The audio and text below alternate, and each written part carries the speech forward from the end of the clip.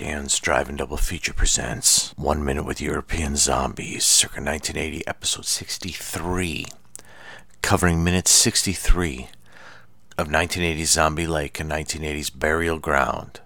Tell your friends, it's a good time. I'm Dan, I'm your host on this, and yeah, we're 63 minutes in. We're starting off this one with Zombie Lake and then doing Burial Ground. Zombie Lake begins with, it's high noon and the zombies have entered, the Nazi zombies have entered the village, and our gang of goofballs are standing by with all their guns. Let's dive in.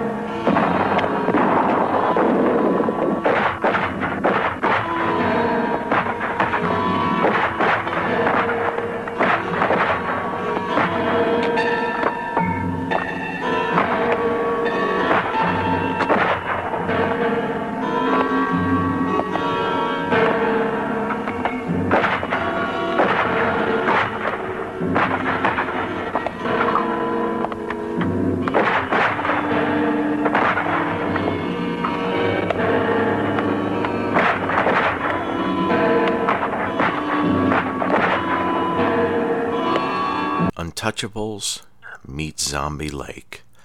Most of this minute is a line of zombies walking down sort of an archway on a sidewalk in the village and just getting shot at, pummeled with bullets by the villagers.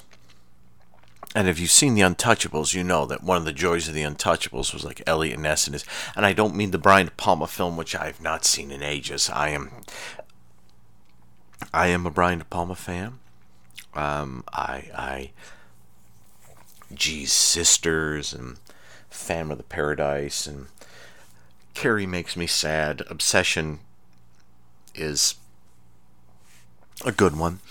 Fury I love, but Blowout and Dress to Kill, and I said Phantom of the Paradise, Body Double, and others are I'm a huge fan of the way he does his movie. Snake Eyes, come on, Nicolas Cage being nutty in Brian De Palma being nutty. I'm a big fan of his stuff, but I have not seen The Untouchables in ages. That was a little bit of a tangent. I've been trying to keep off the tangents on here lately. I guess that's part of the fun, are the tangents, but let me focus here. So of course, in The Untouchables on the TV show, it was always about Elliot Ness and his group of Untouchables, and they would like walk down a alley, and all the bad guys would shoot, duck behind everything, would shoot at them, and Elliot Ness and them would just keep coming forward and take down the bad guys. And it was awesome because it was, I don't know, foolish is the word, but it was strange, and it was like clearly not real. Well, yeah, I mean it's TV, but it's clearly not real, but it's so awesome to see nevertheless. But when you have zombies, you can actually do that, and that's what they do here. Is it's actually possibly one of the nicest done moments since that shot of the woman at the beginning lying nude on that branch, and we all went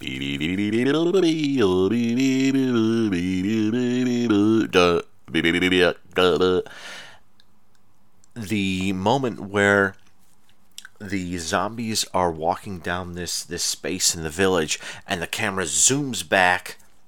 As zooms have their place. It zooms back and zooms out, and you suddenly see that we are all the posse are right here. And they start shooting, and it's a nicely done minute. I think it's a nicely done moment, because we know that the posse's around there somewhere. We saw them all sort of loading themselves up, but we didn't quite see where they were. and it's great to see, like, here we are, and it begins.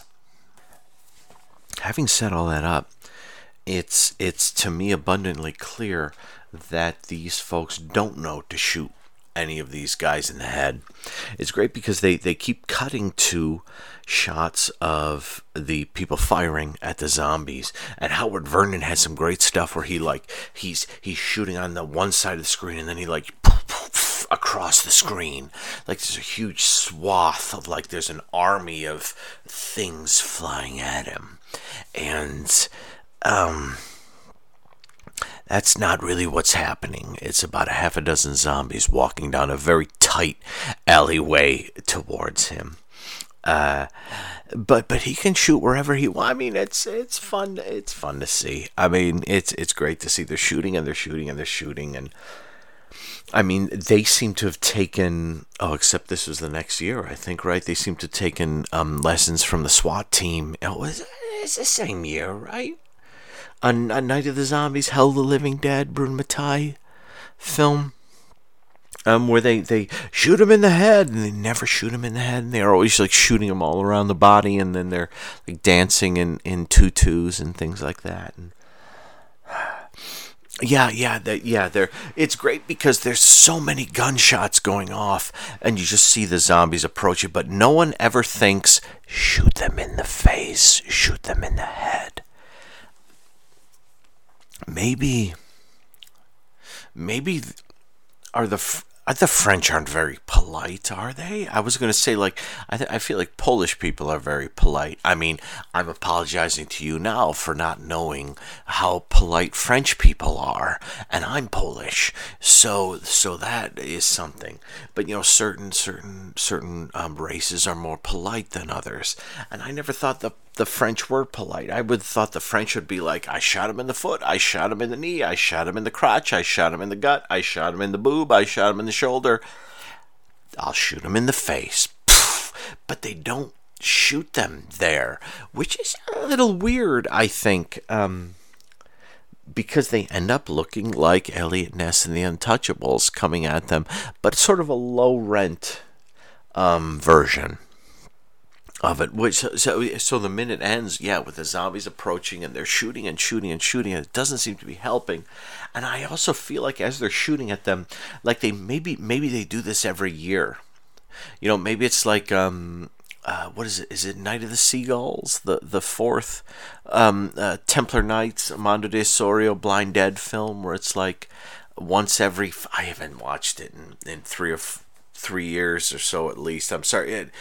Scream Factory put it on Blu-ray, but I haven't picked it up yet. I still have the old coffin-shaped box set, but isn't it like every 5 years the Templar Knights appear on this coastal village in Spain, and they take like 5 children, you know, and after a time you're like, how do you have any children left here? I mean, because it's like the moment they're gone, it's like, okay, we got to get to it and pump out some more children so when they come back. But it's almost like maybe in 10 years or 35 years or whatever the heck it is here, like the zombies rise up, kill some people, and then they like shoot them down, and the zombies stay underwater for another 5 years, and they come back up and claim some more because the children will be grown in 5 years and they can be taken by the zombies. So you just basically get a bunch of old men who are ruling over the village by like, okay, well, yeah, your kids are going to get chewed up by the zombies in 5 years, but I guess eventually we'll die, or I don't know. But it's when I say it like that, it all seems much more insidious than it looks like, because originally it's really just Nazis attacked our village, we killed them, put them in the pond, and they keep coming back as zombies, or they come back recently as zombies. But it might be more Night of the Seagulls Insidious than this. It might be more, I was going to say Wicker Man, that's ridiculous, but I'll stick with Night of the Seagulls, Insidious. And you know what? I think at the end of the movie, I will be proven completely wrong because I don't think Eurocine cares. But I am excited to see how this shootout will end. Will the everyone, the living, get engulfed? Which you would think they would have planned it better then. Or will they be able to do something that discourages the zombies? We'll see. Let's go to Burial Ground. So the previous minute ended with Evelyn smashed Leslie's head against the bathtub, and now Evelyn, Michael's mom, is cradling his dead, armless body. Now, I didn't say harmless, armless body in her arms. She has arms. He's missing an arm because he's armless. But she's, forget about it. Listen to this. Michael. Oh, can't you true, please? Oh, my son.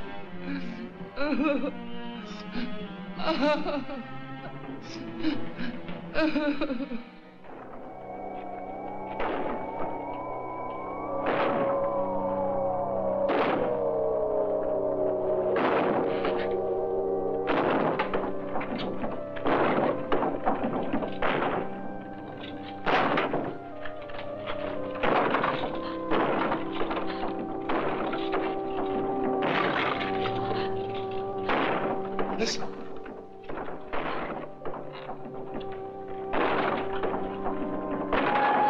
they are. Let's get out of here. Hurry.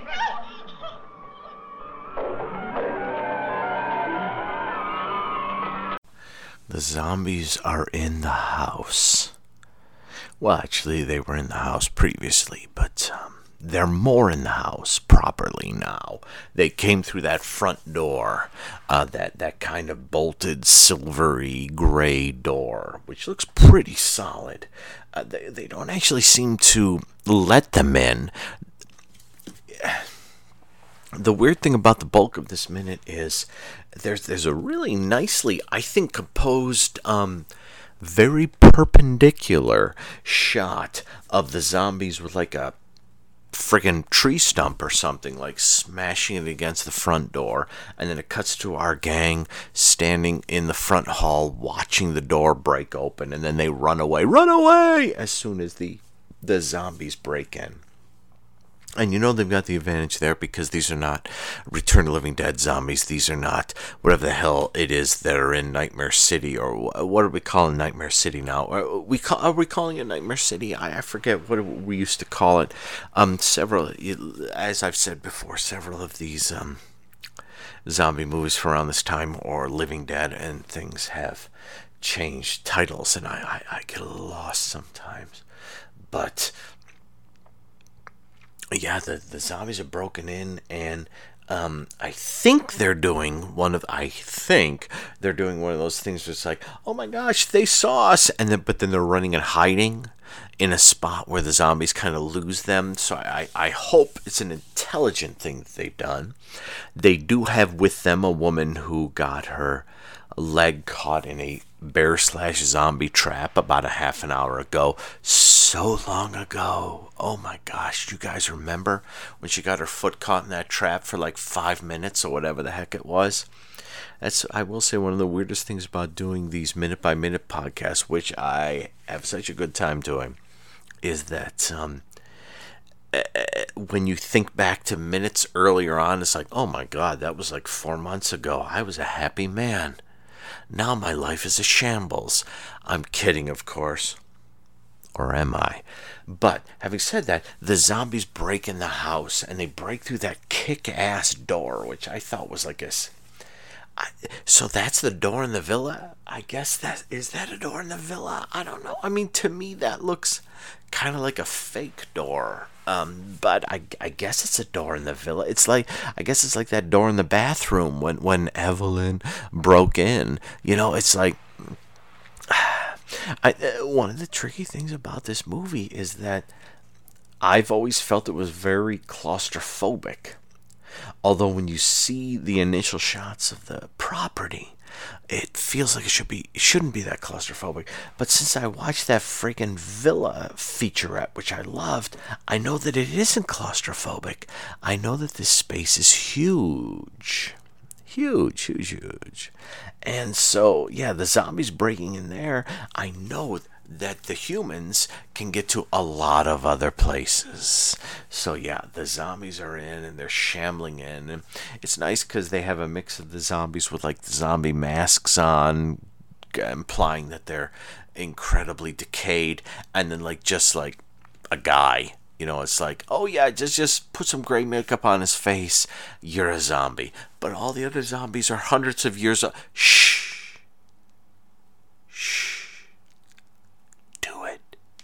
Make it perpendicular. Yeah. And of course the beginning of the moment is you see Michael is dead, and Evelyn is distraught, and Leslie is just in a really bad way. She's dead. I think she did sort of like crush the back of her skull, and like her brainstem or something was destroyed, which is why she is not well.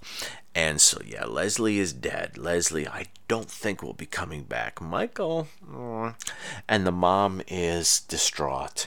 Hopefully the mom will get off her behind and join the rest of the the rest of the gang, and find out what's going on. But yeah, the zombies break in here, and I almost feel... I've said sometimes that I think the thing about Burial Ground is there are moments when it seems like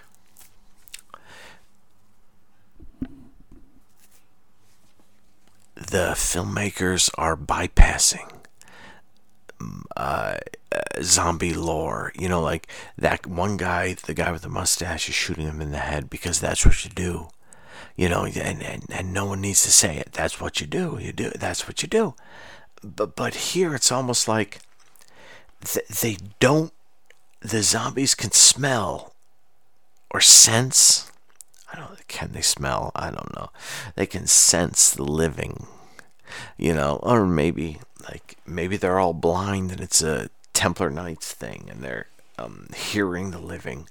But I always feel like the zombies. Here's the thing. Like, if they had a place to hide there. Do it. So when the zombies break in, if they can't smell you, they'll go away. If they can't hear you, they'll go away. If they can't see you, they'll go away. If they can't touch you and they can't sense you or what, yeah. So it's almost like doing a thing where it's like we're gonna fake, like, oh my gosh, they saw us, and that we run away to prove that there are humans here who are living. Feels like an Andrea Bianchi thing to me.